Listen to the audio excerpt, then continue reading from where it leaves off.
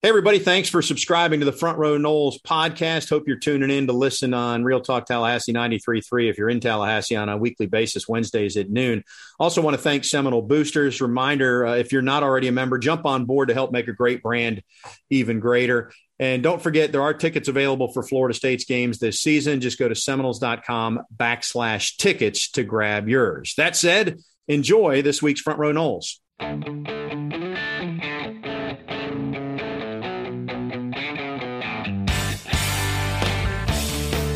Hello, everybody. Tom Block, Keith Jones back with you. This is Front Row Knowles. And Keith, I got a good suggestion from a good friend of mine who you've met over the year.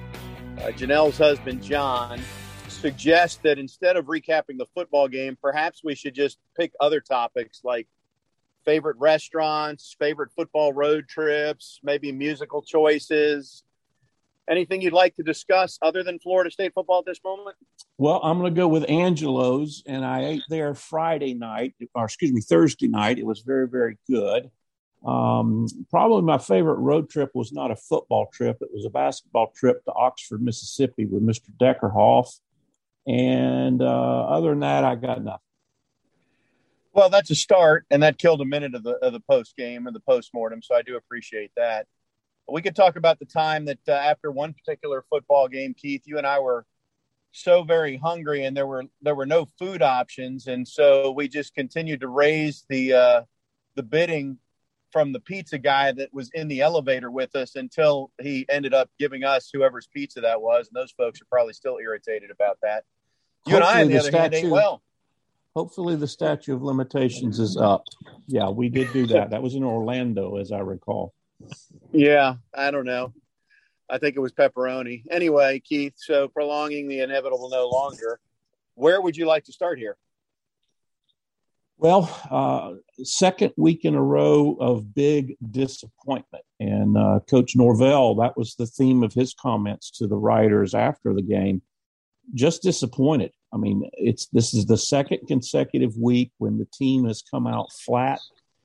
By all accounts, practice was good during the week, not anything different than the week leading up to Notre Dame, but it just didn't translate to performance. The only thing that was a little different, and again, Coach Norvell addressed this with the media after the game, is, apparently the game plan going in was to play McKenzie and to play Travis on alternating series for the first 3, 4, 5, 6, whatever it was.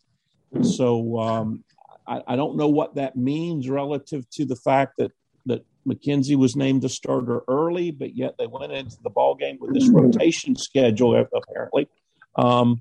Either way, it didn't work. I mean, when you turn the ball over 6 times, you're not going to win very many ball games, especially against a team like the Demon Deacons, which, is not going to do much to hurt themselves.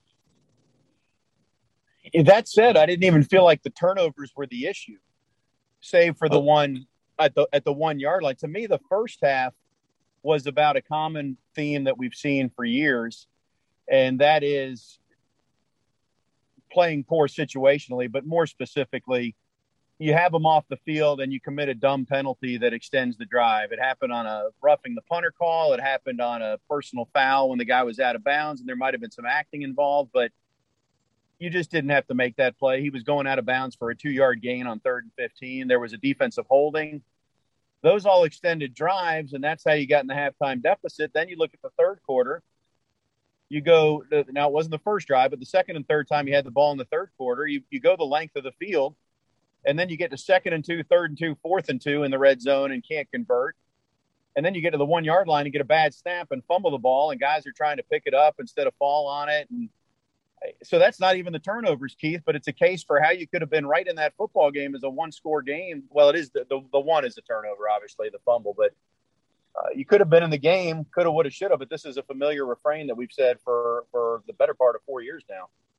And maybe the disappointing part of it is it's the same refrain. I mean, it's not new and creative ways to throw a ball game. It's the same old ways of throwing the ball game. Now, everybody, if the glass is half full, everybody will point to not converting on the 4th down inside the 5-yard line. McKenzie fumbling the ball into the end zone for a touchback. That's 2 scores right there. It could have been a little different for at least complexion of the ball game had you been successful on one or both of those. But it was evident from the start that this was a game that Florida State, I hate to use the phrase have their heads in, because, again, by all accounts, practices were good and those types of things. But when it came time to perform, it was just disappointing. I realize that's not creative and not anything new, but it's a bad continuing theme, unfortunately. Yeah, and what I heard was mixed on practice. I heard it wasn't very good the start of the week, but I don't know that you've ever been able to draw a direct correlation from that. There's plenty of times historically when FSU has practiced bad and played great, and there's plenty of times when they've practiced great and played bad. So I don't read too much into that part. I know the coaches have worked, especially this week, they had to work really hard to try and get them past what happened a week ago. But I think you're right. To me, and I know what people are calling for out there already 3 games in, those who are in favor of change. We've seen change. We've seen multiple defensive coordinators that the fan base has not been happy with, for going back to Harlan Barnett, to Charles Kelly. The fan base didn't even like Mark Stoops because he was not aggressive enough, even though he improved the defensive ranking from like 100th to maybe 4th his final year. I think the issue, and I don't know, this is multiple coaching staffs, a lot of coaches who've not been able to figure this out. In key moments, this team, or maybe not collectively, but there are players, shrivel up is maybe too big a word, but the moment is too big for them. And either they try too hard and they make a mistake, they freeze up. I don't know what the terminology is. This is not new, but it's the same thing. You get to a possession snap is a critical snap in a football game, and you just can't make those mistakes that continue to be made for years now. And so I don't know how you snap out of it. I guess another way to put it, Keith, is they don't know how to win because they haven't won. And until you win, I don't know how you learn how to win. So it's like the chicken and the egg argument. And that's been a refrain that you have correctly, been marching to for, as you say, 4 or 5 years. The other buzzword in today's environment is the culture. I am a very bad golfer.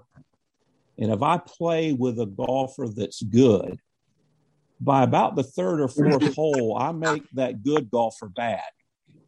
It's just the way my golf game is. I mean, I look at McKenzie Milton, who was not prone to making mistakes, did not put the ball on the ground, did not throw very many interceptions when he was at UCF. And then he comes to Florida State and he starts making those mistakes. That's baffling. And unfortunately, as you have pointed out, and I agree, it has been the theme. It's been the status quo for so long. I don't know how you break out of that. That's what is so puzzling. And back to my buzzword, so disappointing about this squad. Yeah, let's talk about the quarterbacks, Keith. And you and I have done this before. Matter of fact, I don't even remember what year it's been, but there's been so many years in a row where Florida State hasn't had a clear-cut number 1 quarterback that at one point we had Wally Woodham on one of our shows because you played with Wally and Jimmy when there was a 2-quarterback system that worked. But it's a different setup than what you have with Milton and Travis. So why don't you just kind of explain, for those who don't know, take us back to the late 70s and how that 2-headed quarterback system worked for FSU. Well, it worked for 3 reasons. Number one, Jimmy and Wally had played together at Leon High School, so it wasn't new for them to be around each other. Number 2, they got along well. If you compare that to what's going on to Florida State now, Travis and McKenzie have not known each other very long. They did not play together in high school, and this is the first year they've been together. And by all accounts, they do get along well. So you can check one of those boxes and maybe go not applicable on the other one. But the third thing is that both Jimmy and Wally were passers. And Jimmy was called the rifleman, and Wally was called the dink and dunk guy. But they were both passers. They were not one a running quarterback and the other one a passing quarterback. And there's where the difference is. The announcers even said, Mark Jones on the telecast said in RG3 that in talking with the Wake Forest defensive coordinator, there were two separate game plans in place for the Demon Deacons. One was applicable to McKenzie, and the other one was applicable to Travis. Well, if your defensive coordinator has two different game plans, that means your offense has two different game plans. So when Travis is in there, the other 10 are doing it this way. And when McKenzie is in there, the other 10 on Florida State side are doing it a different way. That's what makes this one very difficult, in my opinion. So then let's move it forward, because even in the preseason, not just us, everybody who covers Florida State, if they were asked about the quarterback, would say things to the tune of, well, they're going to need both quarterbacks. It's going to take both quarterbacks. And I don't know if people thought it was going to be a rotation with a clear-cut number one, but that with Travis, who gets dinged fairly frequently, and McKenzie coming off a bad knee, it just seems that even if one guy goes 5 straight games, you're going to need the other guy. I feel like most have expected to see both. I don't know what the best way to do it is, and if it makes more sense to just have one. I'll stop there. What do you think about that? Do they need to have just one? They need to have just one, but the problem is exactly what you've pointed out, particularly with Travis. He is going to get nicked up and dinged up during the ball game. There's going to be times when he has to come off the field, and Milton has to be ready to go in immediately. I just think it's better to have one, whichever one it is, pick one and go with it. But the danger with picking Travis is that, Milton's got to be ready to go at any given time, because once, twice, 3 times a ball game, something's going to happen. I did not understand all of the backdrop where the head official made Travis go out of the ball game for that one time. I know he was hurting a little bit, but normally, I just haven't seen that happen very often. And I know appropriately Coach Norvell was upset about it, but I think you pick one and you go with it, and you understand that you got to have the other one ready. I just don't like this, flip-flopping back and forth. Nobody gets into a rhythm. Nobody gets into a feel for the game. You stand over there on the sidelines for extended periods of time. You mentally check out, unfortunately. I just don't like it. Now, having said all that, they may not have a choice. So it's just like the offensive line. They're having to do with what they've got. And, that's just sometimes the hand you're dealt.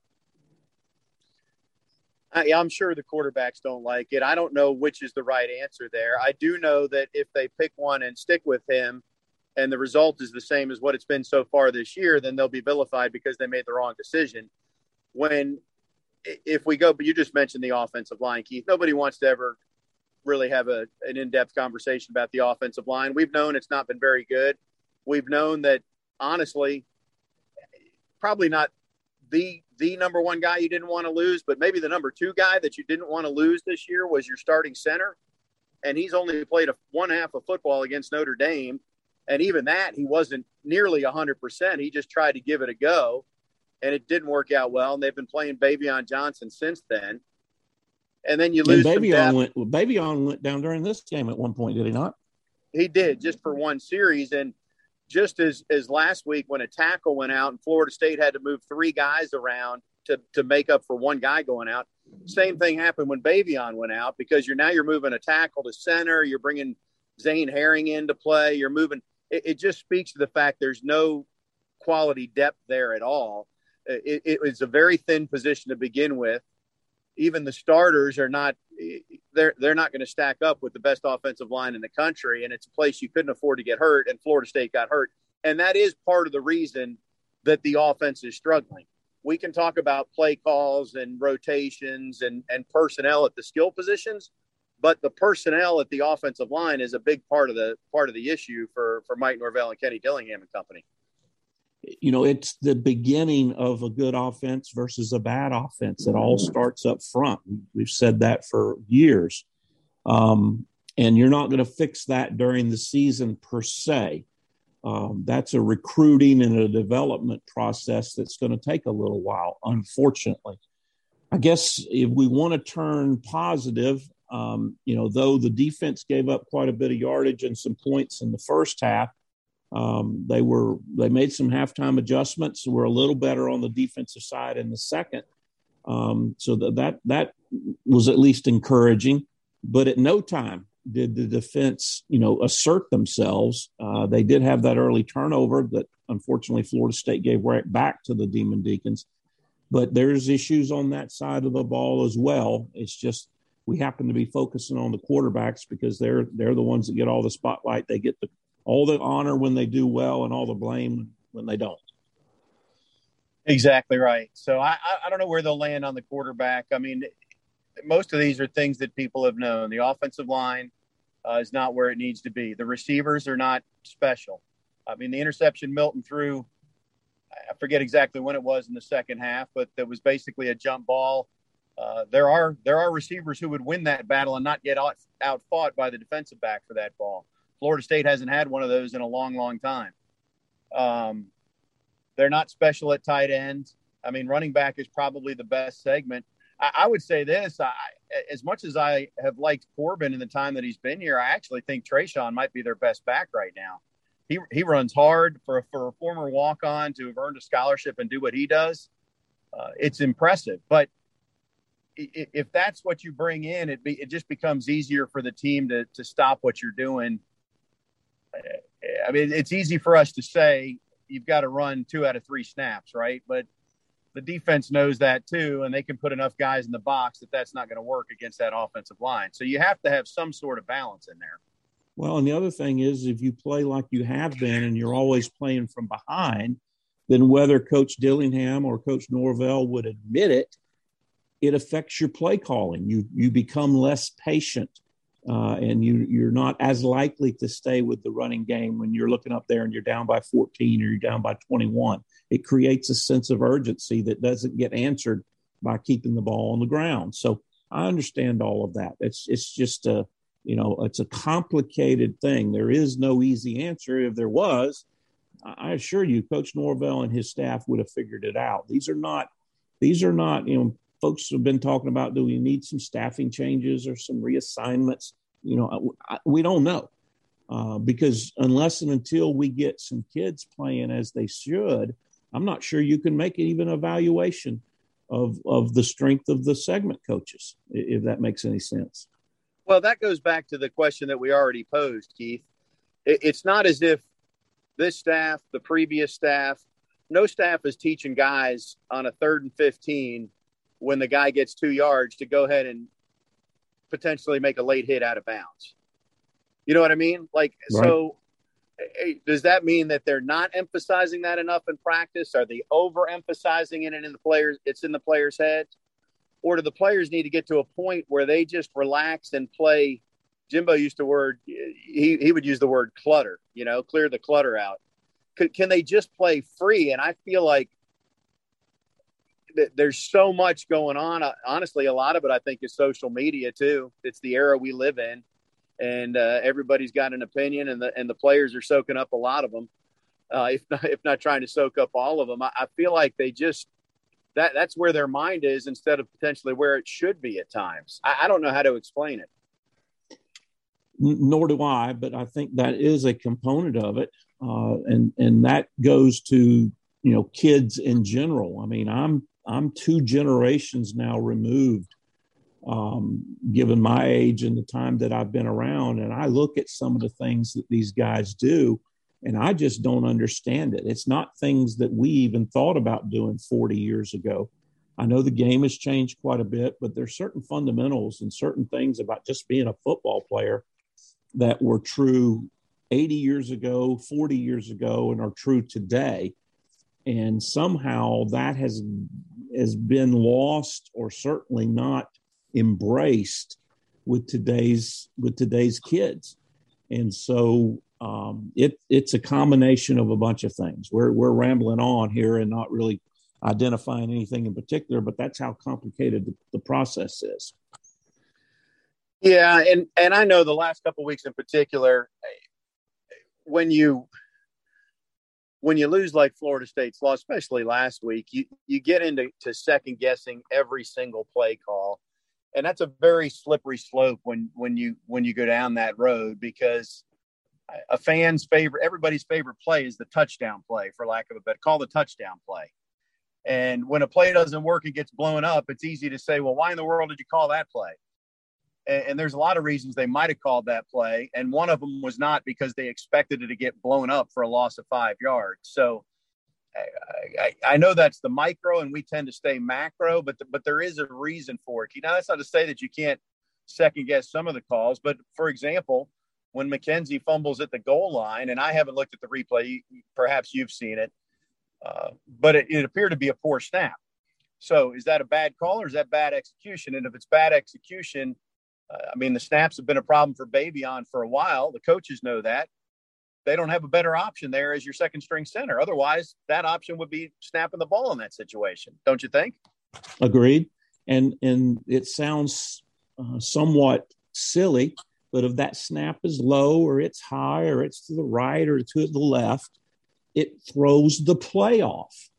You can fault Coach Dillingham for the call because it appeared to be a straight quarterback keep from that standpoint. But if you don't get it started correctly, then all kinds of different things can happen. And unfortunately, in that one, it was him, losing the ball.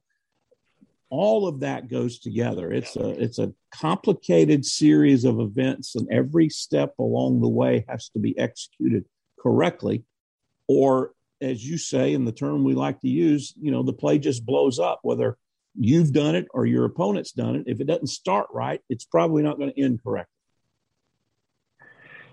Keith, one of the things that's hard to see when Florida State plays Wake Forest, and then reflect on the fact that it's been this way for several years now, is when Wake has better skill guys at the receiver position than Florida State does. They got a 6'5" kid that's looking all world against FSU. And they've had 2 years ago, they had, I think it was Surratt. Correct. They had Dortch a few years ago. There's not anybody on Florida State's receiving core that the other team is starting their defensive meetings by saying, we've absolutely positively got to account for this guy because he's a difference, but they don't have it. And how do you recruit those types of guys? How do you get them to Tallahassee when you're continuing to lose ball games and not perform well, et cetera, et cetera, et cetera? And back to how we began this conversation, the chicken or the egg, it all goes hand in hand. And I agree with you. I think the biggest thing this team needs right now is just some success.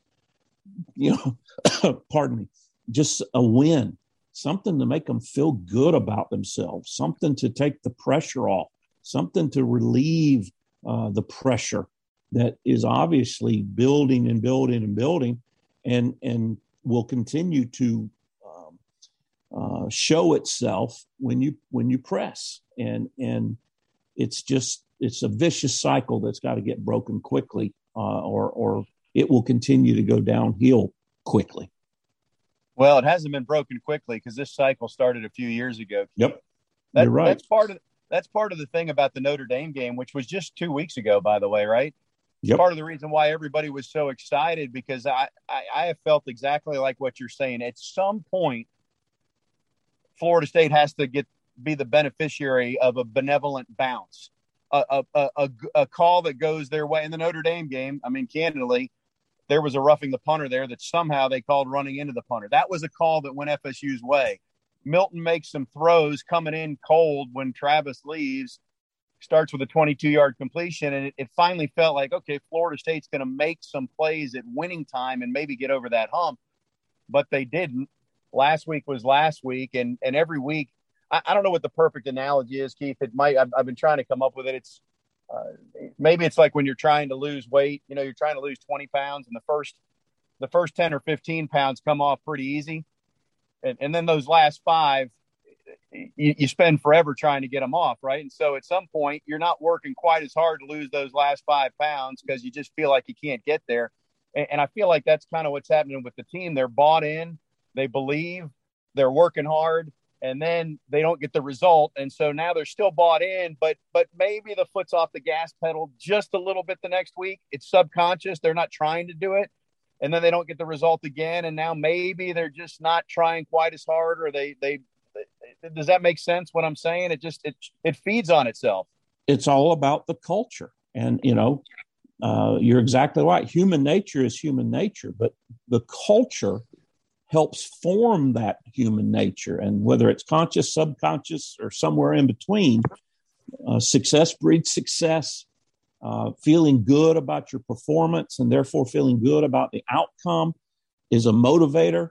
I know, we as fans can sit there and look and say, look, you lost 3 in a row. You need to go back out to practice, redouble your efforts. And all. I mean, you can do all that, but that doesn't help with the mental aspect of it. And I'm just convinced, I could be wrong, could be way wrong, but I'm just convinced. I mean, it was 14 days ago, that this team played very well against Notre Dame, and now they're not playing very well. It's the same kids. It's the same system. It's the same coaches. What changed? Above the shoulders. And that's been a mystery for coaches, particularly as it relates to young people, for years and years and decades. But something's got to give here. And I if I knew the answer, obviously I'd be giving it to them, and all of a sudden I'd be a hero. It just doesn't work that way. Keith, what do you see from Florida State's DBs? I see kids that don't know how to finish a play. They don't know how to complete a play. I mean, it goes all the way back to tackling, Tommy. These kids would rather hit you than tackle you. You very rarely see any of the DBs wrap up. They cut legs or they throw their bodies at people. The ball goes up in the air. They don't have any ball skills. They don't have the desire that ball is mine and it doesn't belong to anybody but me. And it's that part's mental. I've heard Coach Stan Jones say over and over again on Leonard Hamilton's staff that rebounding a basketball is attitude. Yeah, you've got to be in the right place, and it helps if you're 6'10", versus 6'1". But the bottom line is 51% or more of rebounding is attitude. And playing defensive back, 51% or more of it is I will wrap up and that ball is mine when it's in the air.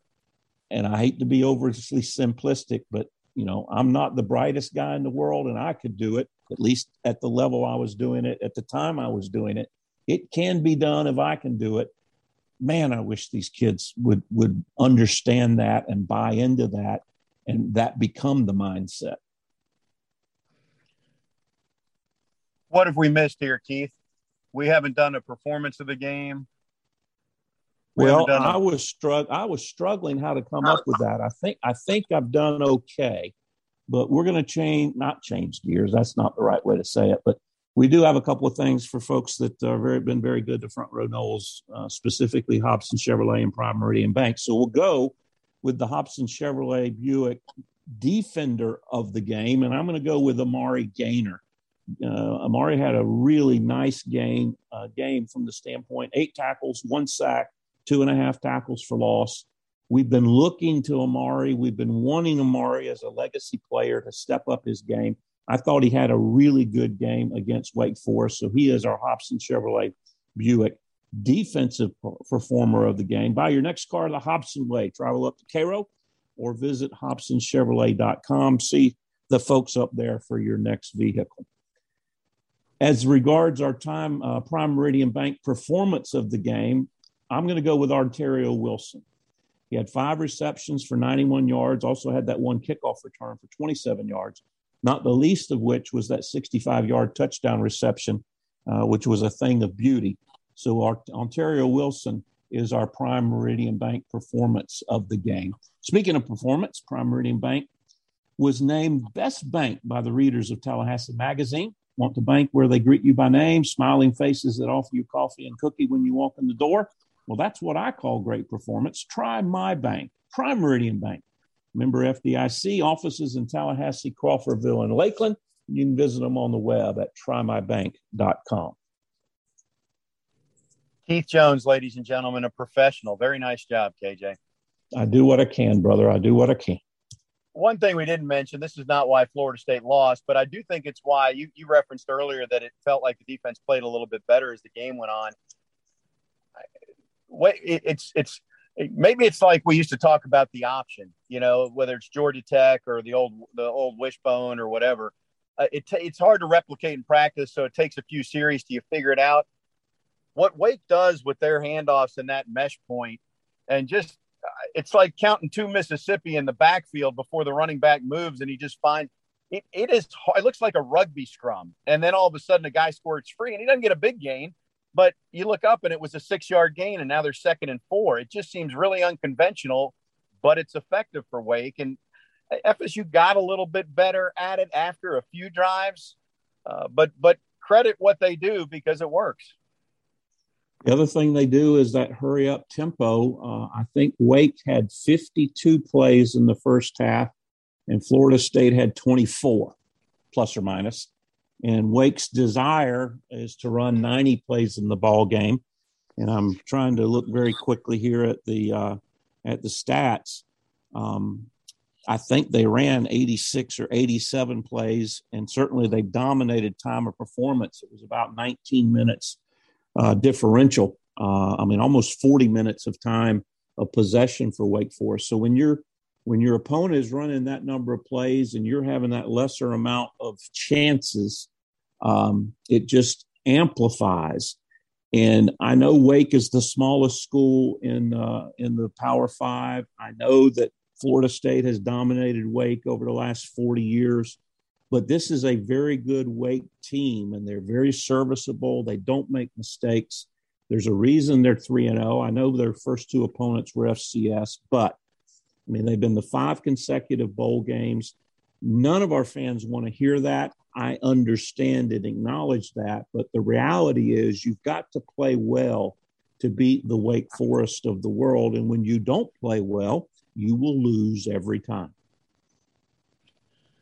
It was 52 plays to 26 at the half. It was exactly double.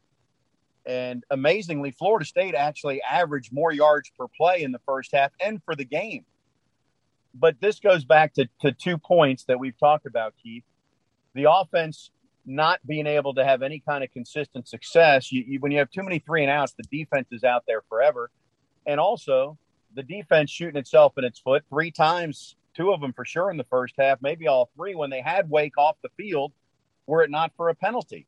And so if they end up getting off the field at that point, it might have been 4 or 5 plays. That might have been 15 plays over the course of those 3 times they let them stay on the field.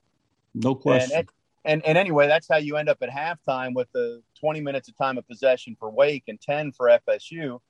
And it was hot in the first half. I can tell you that. This is not unconventional. Every stadium, they know what they're doing. The visiting team stares right in the sun, and it just beats down on you. So it was a warm day in Winston-Salem. But I don't know. I don't know what else to throw in there about the second half, Keith, because as much as we could argue that a play here or a play there, they did have those 2 nice drives, and it's a more interesting ball game. You could argue the counterpoint that if Wake seriously felt threatened, that they wouldn't have taken the foot off the gas and they would have kept doing in the second half what they did in the first half. You know what I mean? So, yeah, if you're a numbers guy, here you go. Wake ran 89 plays. Florida State ran 51. Wake averaged 5.4 yards per play. Florida State actually averaged 6.2 yards per play, but probably as big a number as anything other than time of possession. Florida State was just 1 of 6 on third down conversions. Yeah, and that's the problem. And this is where it goes back to the quarterback. This has been a problem all year. And if there's one place I felt like, well, okay, so third down conversions, if you're third and not manageable, nobody's going to convert at a high percentage. But Florida State this year, all 3 games, as I think about it, has had a key possession snap where it's like 2 yards to go. We had one last week against Jacksonville State. You don't give them the ball back at the end there. It was a 3rd and 1, and Florida State didn't get her, a 3rd and 2. We had it early in the third quarter, 2nd and 2, I think, 3rd and 2, 4th and 2. They don't get it. That's an area that Florida State, I thought they would have some success. Now, I thought Jordan Travis would be a reason for it. Also, Corbin, he's been a good tough yardage back, but they have not had any success in those scenarios this year. Limited success at best. Correct. And, I don't know what to make of that. There will be those that think it's play calling. I'm just not convinced that the staff has not put together a proper game plan. I think those plays were plays that they've looked at and said that they can work, and they just don't execute them. So I'm not willing to concede that anything's terribly wrong there other than execute the play that is called. And it's just, as we began this show, it's just disappointing, very disappointing. Because let's talk about a couple of the positives. I was very happy with the effort. I got no problem with the effort. I think the attitude is one where they're continuing to fight. But I go back to the comment we've beaten to death. They need some success. They need some good things to happen to make them feel good about themselves. And unless and until that does occur, you're looking at what's going to happen. Yeah, I don't know that there's anything else I can add to this right now, Keith. Trying to just think through it. I'm not looking through any notes at this moment.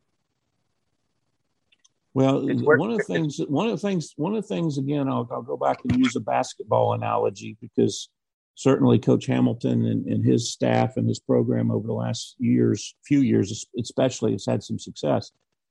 One of the things you do have to do in situations like this is put it behind you.